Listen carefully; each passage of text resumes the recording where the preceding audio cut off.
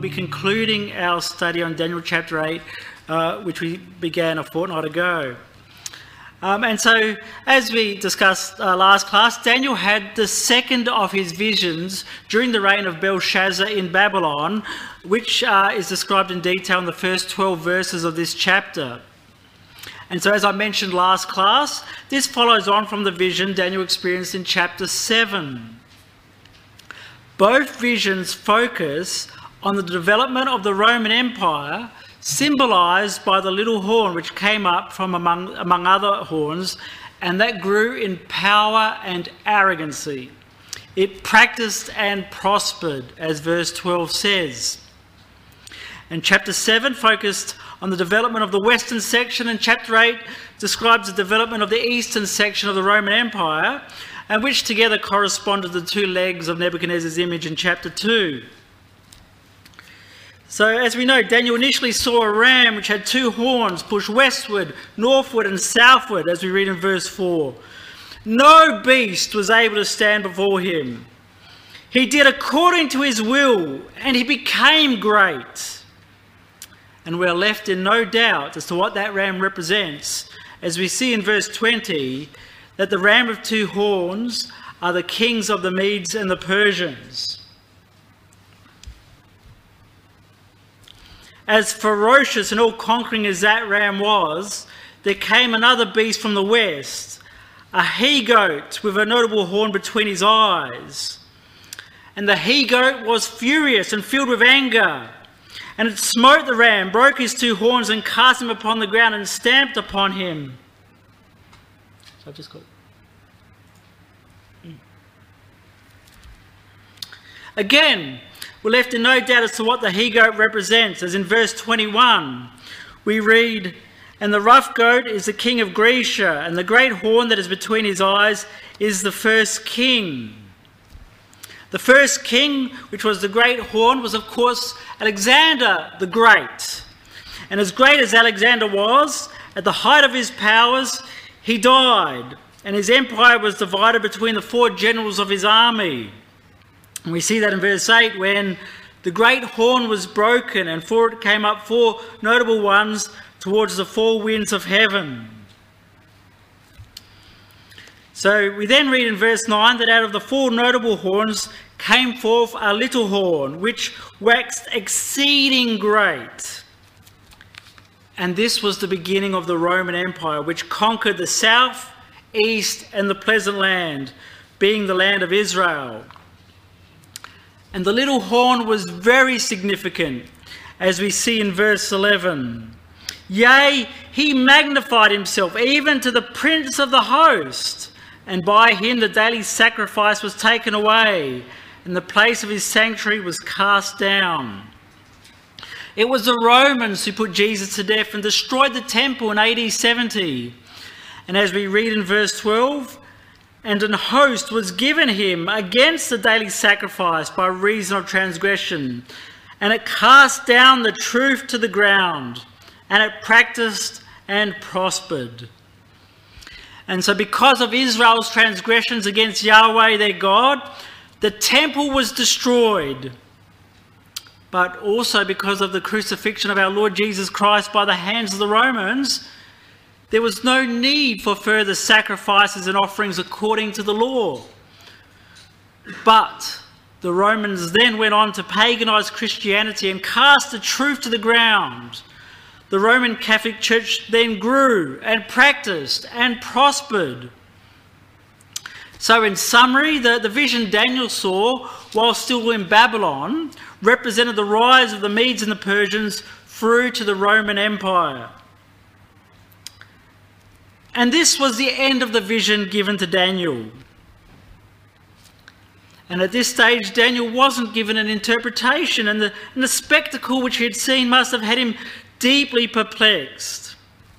And we must keep in mind that the vision occurred to Daniel while he was in Babylon, and while Babylon was the ruling world empire, and still seemingly invincible, with Belshazzar reigning, and he would reign for another 3 years.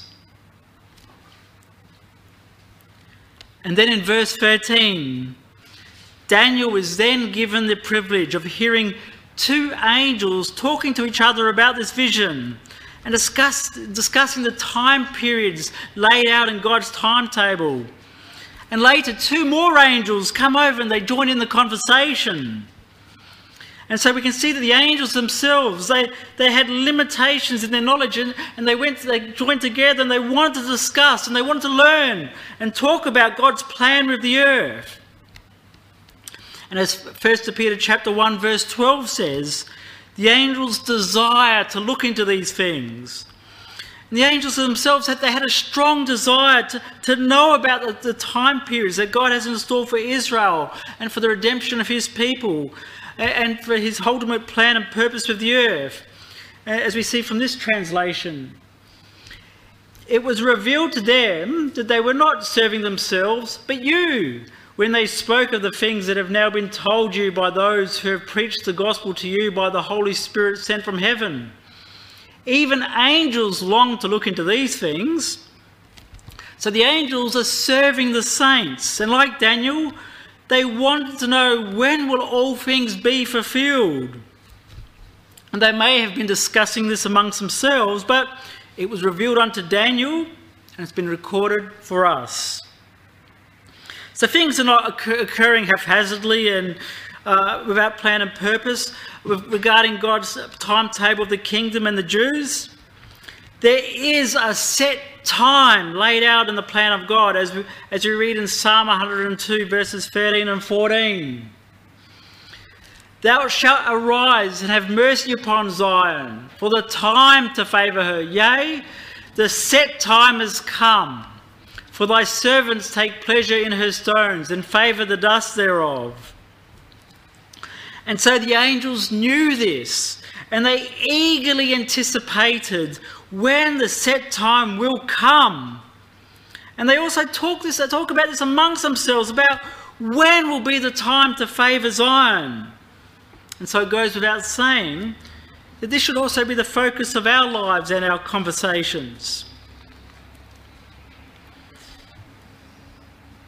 In Daniel chapter 8 verse 13, we read, Daniel heard one saint speaking. And the word saint means a holy one separated and sanctified. And so here, of course, it can only be referring to an angel. And this was the third time that Daniel had a direct witness to a holy one. So if we go back a few pages to chapter 4 verse 13, we read there, I saw in the visions of my head upon my bed, and behold, a watcher and an holy one came down from heaven. And if you turn over a few more pages to chapter 7 verse 16, we read there, I came near unto one of them that stood by, and asked him the truth of all this. So he told me and made me know the interpretation of the things. So Daniel asked one that was standing by, or an angel, what did this vision in chapter 7 mean, which we have previously considered. We also consider Daniel, this was his character. He wanted to know, he wanted to always know, what do these visions mean? He earnestly sought for interpretations. So turning back to chapter 8 and verse 13, the vision was now ended.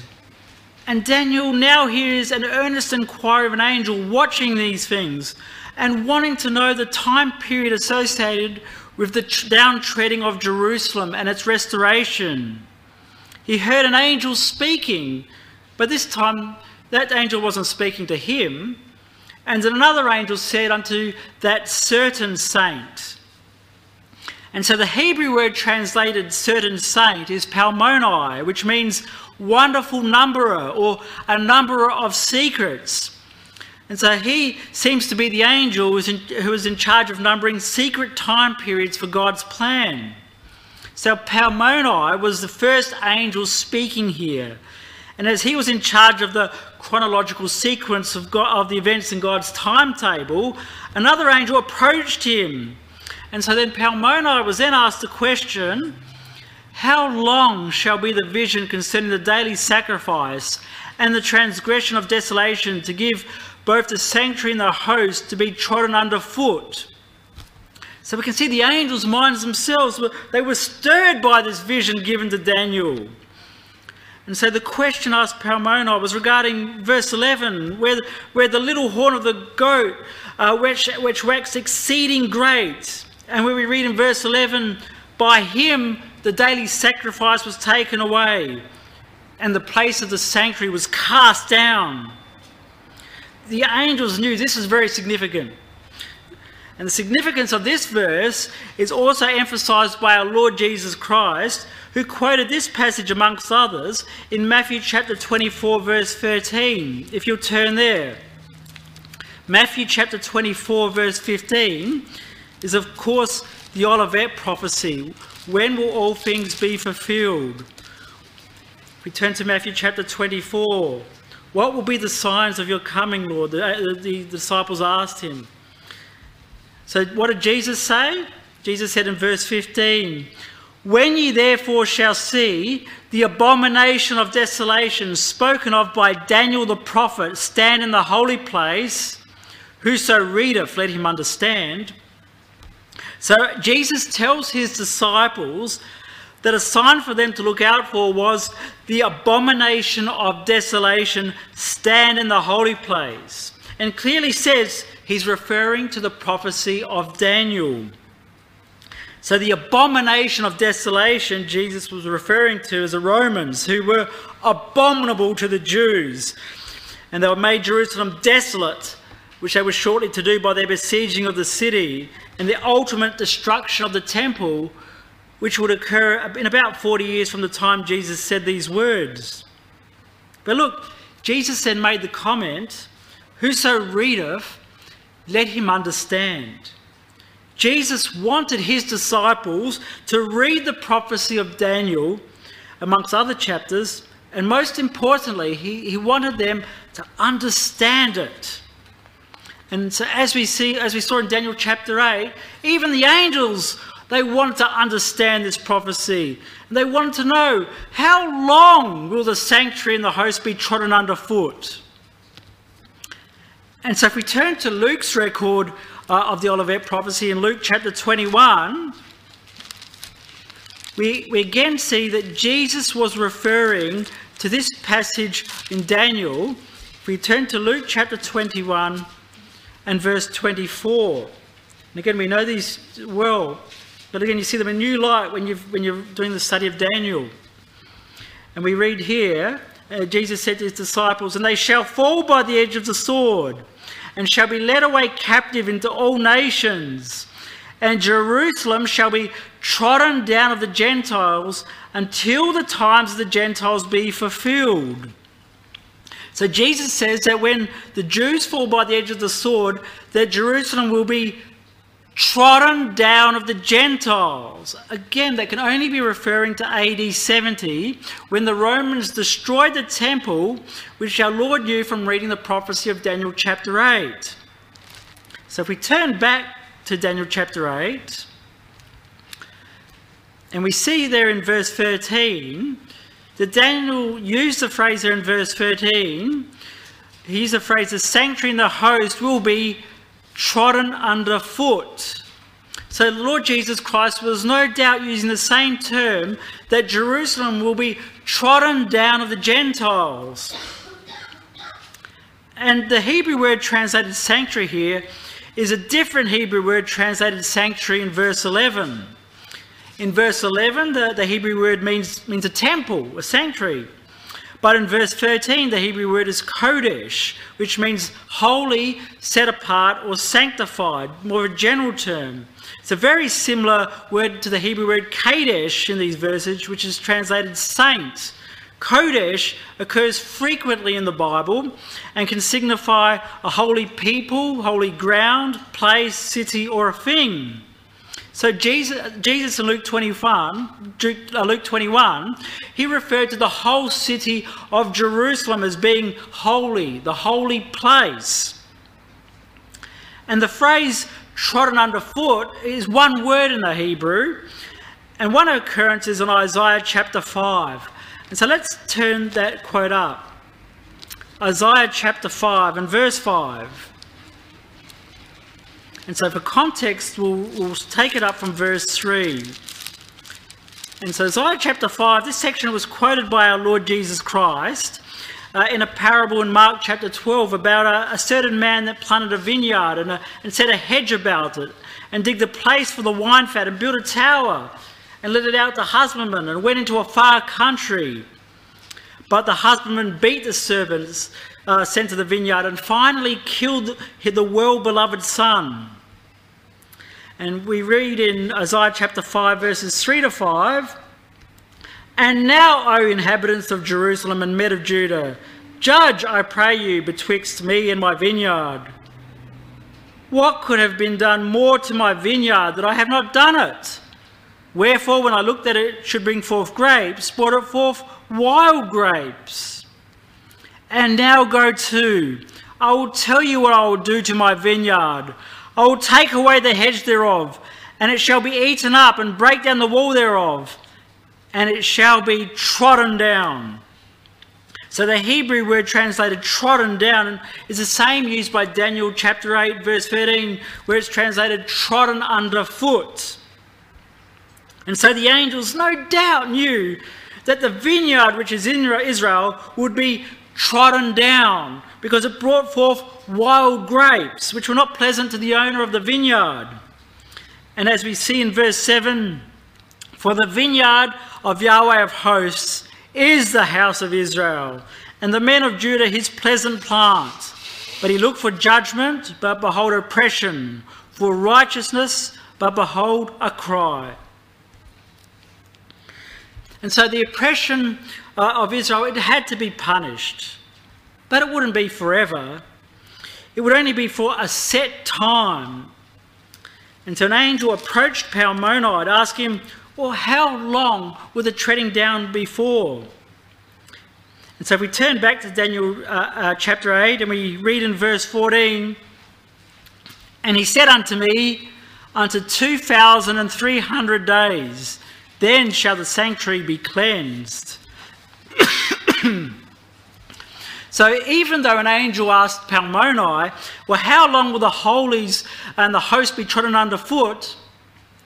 Palmonide turned to answer the question directly to Daniel. "He said unto me," Daniel writes. So Daniel was witness to this conversation of the angels for his benefit, and of course for ours as well. And so there was a set time, and then the sanctuary would be cleansed. It would be for 2,300 evening mornings as per the margin, and that's exactly how the Hebrew has it, 2,300 evening mornings. And that's the time period of a Jewish day, of an evening morning. And as we know, that's first used in Genesis, denoting a full day of 24 hours. But if we consider Psalm chapter 30 verse 5, we can see that this expression also denotes a full time period. It's just a matter of reading the Bible in context. So there's no question that Genesis is referring to an evening morning of a literal day of 24-hour period. But if we look at Psalm chapter 30 verse 5, we can see contextually it can symbolise a period of time, as I've got it on the PowerPoint. "For its anger endureth but a moment, in his favour is life. Weeping may endure for a night, but joy cometh in the morning." And so we have an evening and a morning. This evening and morning is obviously symbolic, representing a period of time, not a literal day. So the anger of Yahweh and the period of Israel's treading down is for 2,300 periods of time before the joy will come in the morning. So looking at Daniel chapter 8 verse 14, it's logical for the day for the year principle that Palmonide was referring to when he said that before he said that joy would come to Israel. But a good question to ask is, well, when do we begin numbering 2,300 years? We need to know the beginning of the time period to accurately count its ending. And the period Palmonide had numbered began with the vision of this chapter in verse 7 of the emergence of the Greek Empire symbolised by the goat. And that goat with fury smote the ram and brake his two horns. And so these, as we discussed last class, were the two notable battles, both of which Alexander the Great conquered the Persian Empire. The first being the Battle of Granicus in BC 334, and then the Battle of Issus in BC 333. At the Battle of Issus, the destruction of the Medes and Persians was absolute.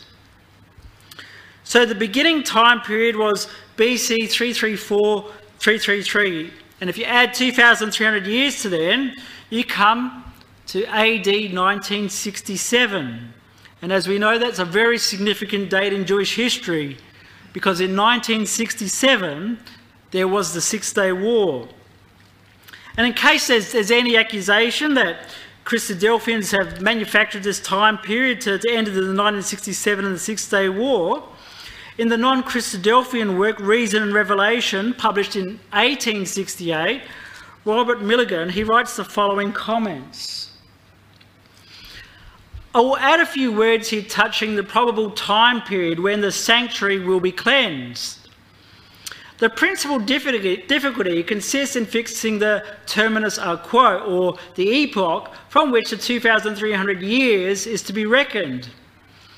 It seems most probable, however, that this period is to be reckoned not from the rise or birth of the ram, as some writers have alleged, for he was in full strength and vigour when Daniel first saw him, but from the time when he was first attacked by the he-goat.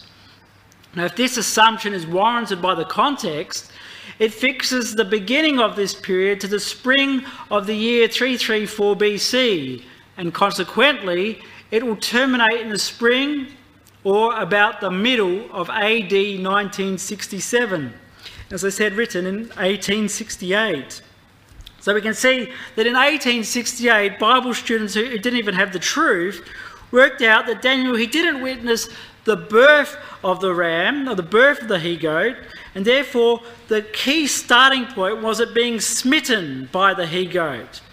And this is what Palmoni numbered from until 2,300 periods of time, which culminated in the cleansing of the sanctuary, which is about the middle, or actually June 1967.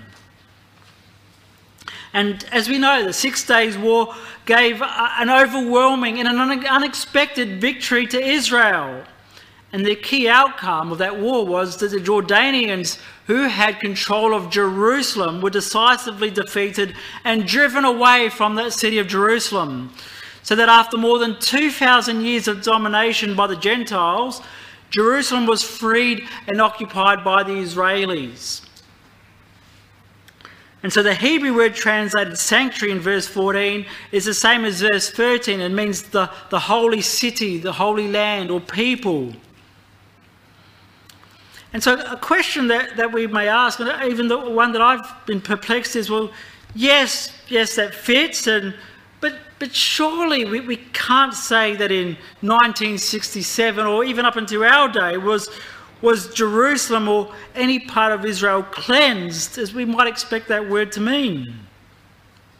And so the Hebrew word translated cleansed is more accurately translated justified, or as per the margin. Rotherham translates the Hebrew word as vindicated. So 1967 was a partial fulfillment of the vindication of Israel and the times of the Gentiles being fulfilled, as per the words of our Lord Jesus Christ in Luke chapter 21. It was the commencement of the next period of Israel's history, when they regained control of Jerusalem and declared to the world that they were the chosen people of God. Although that won't be fulfilled until Jesus is back in the earth and reigning as king. And so in exposition of Daniel, Brother Thomas wrote, "Let it also be observed that this does not teach that the avenging of the holy is to commence immediately. It only gives us to understand that when that period is past, the next series of events in relation to the Holy Land shall be the manifestation of things necessary to wrest it from the Gentiles and to avenge it in their overthrow." And again, the remarkable things about the words of Brother Thomas, is that it also was written in 1868, almost 100 years exactly from the Six-Day War. And so, when we read in verse 15 that when Daniel had seen the vision, that he sought for the meaning. And the Hebrew word translated sought, it's very strong in the Hebrew. And so we can read over this verse and not realise the earnest desire that Daniel had to understand the meaning of not just this vision, of all the visions that he saw throughout the whole book. According to Strong's Concordance, the Hebrew word translated sought means to search out, to strive after, to ask, to beg, beseech, desire, inquire, make inquisition or request. It was Daniel's strong, passionate desire to understand the Word of God. And as also we see in chapter 9, verse 3, "And I set my face unto the Lord God to seek by prayer and supplications with fasting and sackcloth and ashes." And brothers and sisters, we also should have just such a strong desire to accurately understand the Word of God, just like the angels want to. And so Daniel's strong, passionate desire to understand the vision was answered with the appearance of another man before him in chapter 8, verse 16. And as we see in that verse, this man was the angel Gabriel. In chapter 8, verse 16, Daniel heard another man's voice between the banks of Ulai, the very place he saw the vision of the ram in verse 2. The man in verse 16 which spoke to Gabriel is not named. And there's some suggestion that it's the angel Michael, which worked with Gabriel and asked him to make Daniel understand the vision which he'd seen. He said, "Gabriel, make this man understand the vision." Then Gabriel came towards where Daniel stood, as we see in verse 17. And Daniel was standing upright. But when the angel Gabriel came towards Daniel, he became afraid and fell upon his face. And so this was going to show to Daniel that the fulfillment of this vision would occur after Daniel's death. Then Gabriel said to Daniel, "Understand, O son of man, for the time of the end shall be the vision." And as we see in verse 19, "For at the time appointed the end shall be." During the appointed times of the Grecians and the rise of the Roman empires, Daniel, he would be sleeping in the dust of the earth, as Daniel was shown in verse 18. "Now as he was speaking with me, I was in a deep sleep on my face toward the ground, but he touched me and set me upright." So although Daniel would be dead when the vision would be realized, he was assured that he would be resurrected at the conclusion, when Jerusalem will truly be cleansed. He stood upright, or as the Hebrew literally says, "He made me stand upon my standing." And the Hebrew means to stand in his particular appointed place. Daniel was assured that he would be given an appointed place when he was resurrected. In the Hebrew, the word only occurs 9 times in the Bible, and besides the book of Daniel where the word occurs 3 times, every time it's relating to appointed standing place of a priest or a king or a Levite. I'll show you some examples. Turn with me to 2 Chronicles chapter 30 verse 16. So we're looking at the times of the kings, and in 2 Chronicles chapter 30, and we'll read verse 15 for context. Now we're at the times of Hezekiah. So it's interesting, we're going to refer to the good kings of Judah. And we read there in verse 15, "Then they killed the Passover on the 14th day of the 2nd month. And the priests and the Levites were ashamed and sanctified themselves and brought in the burnt offerings into the house of Yahweh. And they stood in their place after their manner, according to the law of Moses, the man of God, the priests sprinkled the blood which they received at the hand of the Levites. So we read the priests and the Levites stood in their standing as per the margin. It was their set place.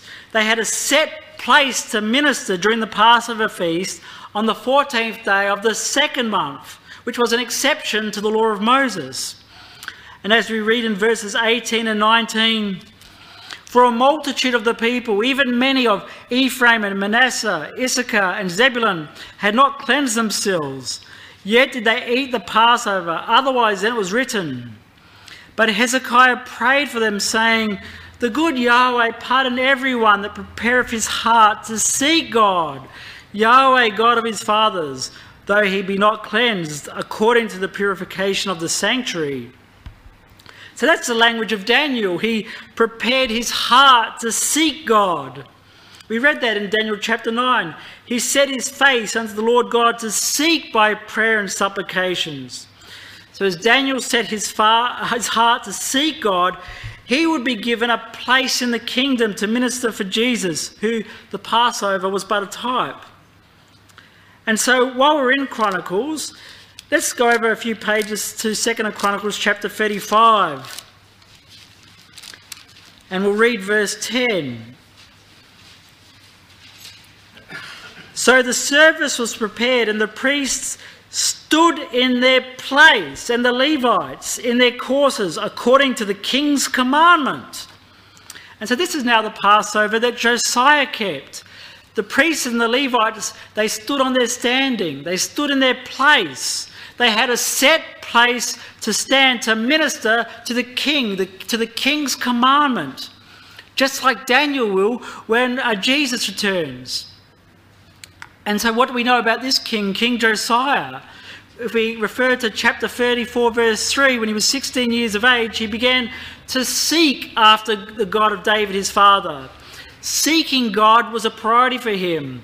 And as we read in chapter 34, verse 31, and the king stood in his place and made a covenant before Yahweh to walk after Yahweh and to keep his commandments and his testimony and his statutes with all his heart and with all his soul, to perform the words of the covenant which are written in this book. So the king had a set place to stand. And that's because of his determination to serve God. And this happened to Josiah and Daniel. And so Daniel, Hezekiah, Josiah, and the Lord Jesus Christ will again have a set place to stand on the earth, because they sought Yahweh their God with all their heart, with all their soul, to perform the commandments of Yahweh. And Jesus said that this was the greatest commandment, and we can see why. If we do these things, we too will stand in our set place, will stand in our standing on the earth when Jesus returns. So if we turn back to Daniel chapter 8, Daniel now was given an explanation of the vision he had seen in verse 19 onwards.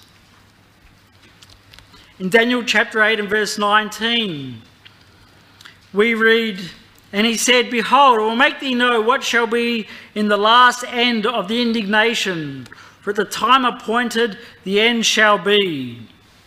And the Amplified Bible translates this verse as, and he said, behold, I will make you know what will be in the latter time of the indignation of God upon the ungodly, for it has to do with the time of the end. So Daniel's told that the vision had to do with the time of the end. But just before the end, Yahweh's indignation will be poured out upon the fourth empire. The vision of the ram and the goat were just but introductory to the time of indignation, when Yahweh will pour out his anger upon the particularly evil fourth Roman Empire. Then going through the verses here, verses 20 and 21, Daniel's given the explanation of the vision that the ram of two horns represented the kings of the Medes and Persians. The rough goat is the king of Grecia, and the great horn between his eyes is the first king. It was a great horn, and this corresponded to Alexander the Great. The period of 2,300 years for a day began with his victories over the Persian Empire. In verse 22, Daniel was told that arising from the death of Alexander the Great, the 4 generals of his army would take the 4 corners of his empire, beginning at the Battle of Ipsus in BC 301. And so the NIV translates verse 22 as, the 4 horns that replace the one that was broken off represent 4 kingdoms that will emerge from his nation, but will not have the same power. And the Amplified Version translates verse 22 as, and as for the horn which was shattered, in whose place 4 others arose, 4 kingdoms shall arise out of his nation, but not having Alexander's power. So the death of Alexander the Great was a terminal weakening of the Grecian Empire. It was then ripe for the picking. And the Grecian Empire was then absorbed into the growing might of the Roman Empire, which happened over a number of years from BC 168. So the prophetic image which Nebuchadnezzar saw in Daniel chapter 2 was transitioning from the belly and thigh of brass to the legs of iron. In verse 23 we read of the latter time of their kingdom, when the transgressors are come to the full. The transgressors coming to their fullness would be the wickedness of the Jewish people. But they did not realise it, far be it. But the time of Christ, they were at their utmost point of rebelliousness in God's estimation. They were so far removed from obeying God that they fulfilled the scriptures in crucifying the Son of God. The wickedness of the Jews at this point was beyond reform. And the only remedy was the destruction of the temple and the scattering of the Jews into the 4 corners of the world. And so the rest of the verse explains the little horn in verse 9, which came up of one of the 4 horns. We continue reading in verse 23, a king of fierce countenance and understanding dark sentences shall stand up. This king that would arise after the Grecians would be fierce and would understand dark sentences, or what that means is something puzzling, a riddle. The next kingdom after Greece would be able to understand what the others could not. And I think this is referring to the fact that the Romans introduced the Latin language, which was as far away as from Hebrew as possible. If we consider Deuteronomy chapter 28, and we read in verses 49 and 50, Yahweh shall bring a nation against thee from far, from the end of the earth, as swift as the eagle flieth. A nation whose tongue thou shalt not understand. A nation of fierce countenance, which should not regard the person of the old, nor show favour to the young. The Romans understood dark sentences, being the Latin language, which was a complete mystery to the rest of the world. Moses wrote their tongue or their language, you won't understand. And as we read, the Romans were of fierce countenance, which completely stamped in pieces the Jews in AD 70. And this is what I believe Daniel was referring to when he saw a king of fierce countenance and understanding dark sentences stand up. He saw the Roman legions take control of the Holy Land. And in Daniel chapter 8 verse 24 we read that, and his power shall be mighty. In chapter 2 verse 40 we read there, the 4th kingdom shall be as strong as iron, for as much as iron breaketh in pieces and subdueth all things. Or if we turn back to chapter 7 and verse 19, we read there, then I would know the truth of the 4th beast, which was diverse from all the others, exceeding dreadful, whose teeth were of iron, and his nails of brass, which devoured, brake in pieces, and stamped the residue with his feet. The strength of the Romans was never questioned. But we also read in chapter 8 verse 24, and his power shall be mighty, but not by his own power. And this has an echo of verse 22, 4 kingdoms shall stand up out of the nation, but not in his power. As powerful as the Roman Empire was, its power was not its own, but it was given to it by God. As Daniel chapter 4 verse 17 says, the Most High ruleth in the kingdom of men, and giveth it to whomsoever he will, and set up over it the basis of men. And last class we referred to John chapter 19 verses 10 and 11 when Pilate vaunted his power before our Lord. Jesus then explained to him that the power given to Rome was given to them from above. And so we also read in Daniel chapter 8 verse 24 that he shall destroy wonderfully and shall prosper in practice and shall destroy the mighty and the holy people. Gabriel told of the destruction that Rome would inflict on the Jews in AD 70. He shall destroy wonderfully, or in the Hebrew that's actually extraordinarily, he will destroy. The destruction was beyond human belief, but it was a punishment of God on the Jews for their final and ultimate act of disobedience in crucifying Jesus.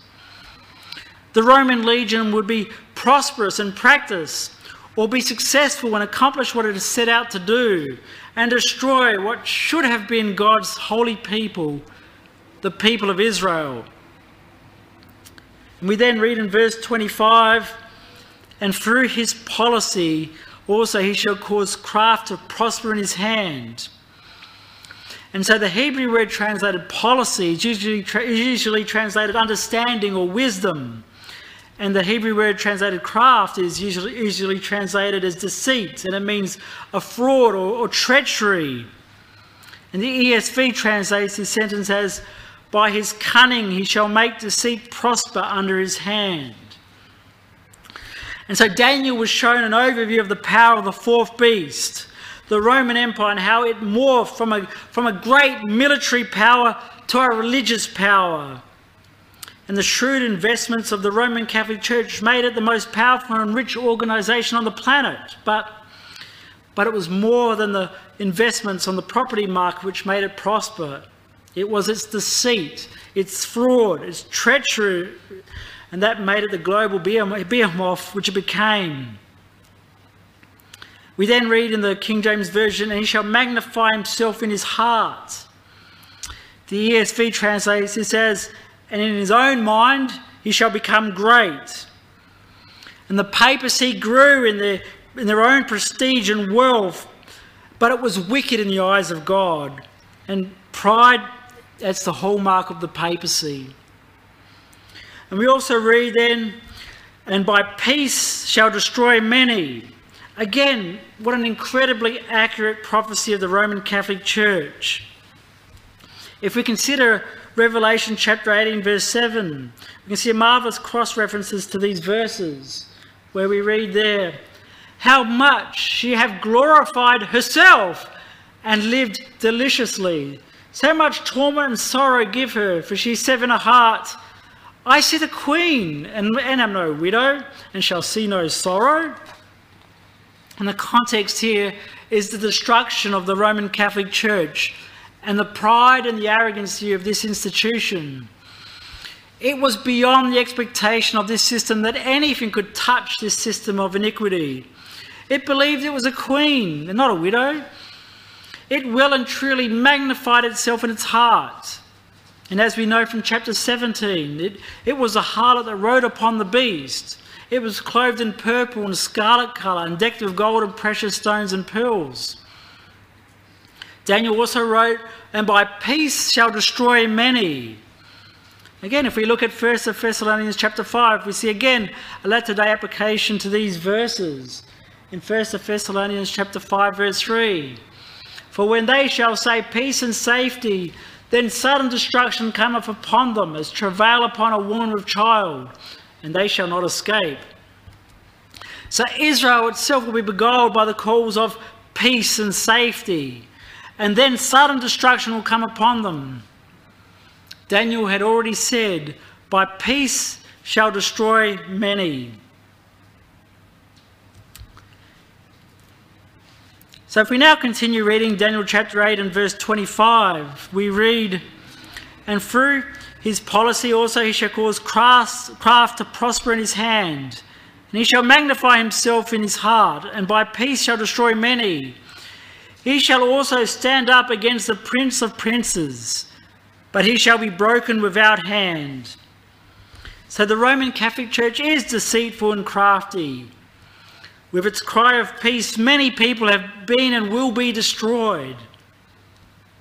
But when Jesus returns, he'll call all men to repent and to obey him. And this will raise the ire of the harlot system, who will stand up against the Prince of Princes. And this is, of course, the Lord Jesus Christ. And so this is actually the second time our Lord is referred to in this chapter. In verse 11, which we considered last class, the Lord Jesus Christ is referred to as the Prince of the Host. And so, as we talked about last class, Pilate told Jesus that he had power to crucify Jesus or release him. And Jesus answered that Pilate could have no power at all, except it were given to him by God. But in verse 25, Jesus is now the Prince of Princes, or the King of Kings. And this time he would destroy completely the false prophet, the evil system of the Roman Catholic Church. At that time, finally, the kingdom of men shall be broken without hand, or by no human hand, as the ESV renders this. And the Hebrew word for broken means to be broken in pieces. And that's, again, very similar wording to the stone cut out of the mountain in chapter 2, verse 34. So let's go back a few verses to refresh our memory on that verse. Daniel chapter 2, verse 34, where we read, "Thou sawest till that a stone was cut out without hands, which smote the image upon his feet, that were of iron and clay, and brake them to pieces." The stone was cut out without hands. It wasn't a work of man, but the work of God, which destroyed the image and broke it to pieces. So turning back to chapter 8, this now ended the explanation given to Daniel by Gabriel. Gabriel told Daniel that he first saw the Medes and Persians conquering all before them, but then saw the fury of the Grecian Empire stamp upon them. The Grecian Empire was divided into four with the death of Alexander the Great, who is described as the great horn between the eyes of the rough goat in verse 21. The Grecian Empire was absorbed by the might of the Roman Empire, who we read in verse 23 was a king of fierce countenance. The Romans were a mighty military power, no doubt about it, but it was their deceitfulness and their treachery which destroyed many. It was the harlot system of the false religion which would cause it to stand up against the Prince of Princes in the end. At this time it would be broken, not by an army of human soldiers, but by the power of God, which would destroy the image which Nebuchadnezzar saw. And we then read in verse 26, "And the vision of the evening and the morning which was told is true." The vision of the evening and morning, the vision we saw in verse 14, the vision of 2,300 evening and mornings is true, or it's a certainty to be accomplished. Daniel told it was certainty in the mind of God. Nothing could stop the time period of 2,300 years from the Battle of Granicus in BC 334, the Battle of Issus in BC 333, to the time of the end. And that's for a time which is a historical event, 1967 and the Six-Day War. Daniel's then told to shut thou up the vision, or seal the vision, for it shall be for many days, which means it will be for many days before it will be accomplished. And when Daniel heard this in particular, that before the sanctuary would be cleansed, it would be for many days, he fainted and was sick for days, as we read in verse 27. He was so moved by this vision and his love for the Jewish people that he became physically sick to see the Holy Land trodden underfoot for so long, and especially the wickedness of the little horn which came up and would destroy the holy people. And so afterwards Daniel rose up and did the king's business. And this could indicate that he was sent to Shushan on government business. However, as I said last class, I don't believe that Daniel actually went to Shushan, but what he saw was a vision occurring in Shushan. In any case, he was about the government business. But it was God who manipulated events to give the occasion to show Daniel the visions. The vision physically moved Daniel, but he didn't forget to render due service to his masters upon earth. And the ESV translates the last sentence in verse 27 as, I was appalled by the vision and didn't understand it. And we also should have the same emotion for the people of God and for the return of our Lord Jesus Christ to finally cleanse the sanctuary. What Daniel saw, he didn't fully understand, but what he saw moved him to be sick for many days. Daniel became physically ill by the wickedness of the Roman Catholic Church and its corruption of the truth and its persecution of the saints. Daniel loved Jerusalem, and to see it being trodden underfoot emotionally upset him.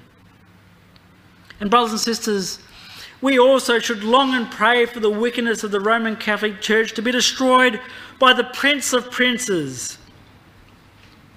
We should be so longing for the sanctuary to be finally cleansed and for God to be exalted with the kingdom of God on earth, finally destroying the kingdom of man.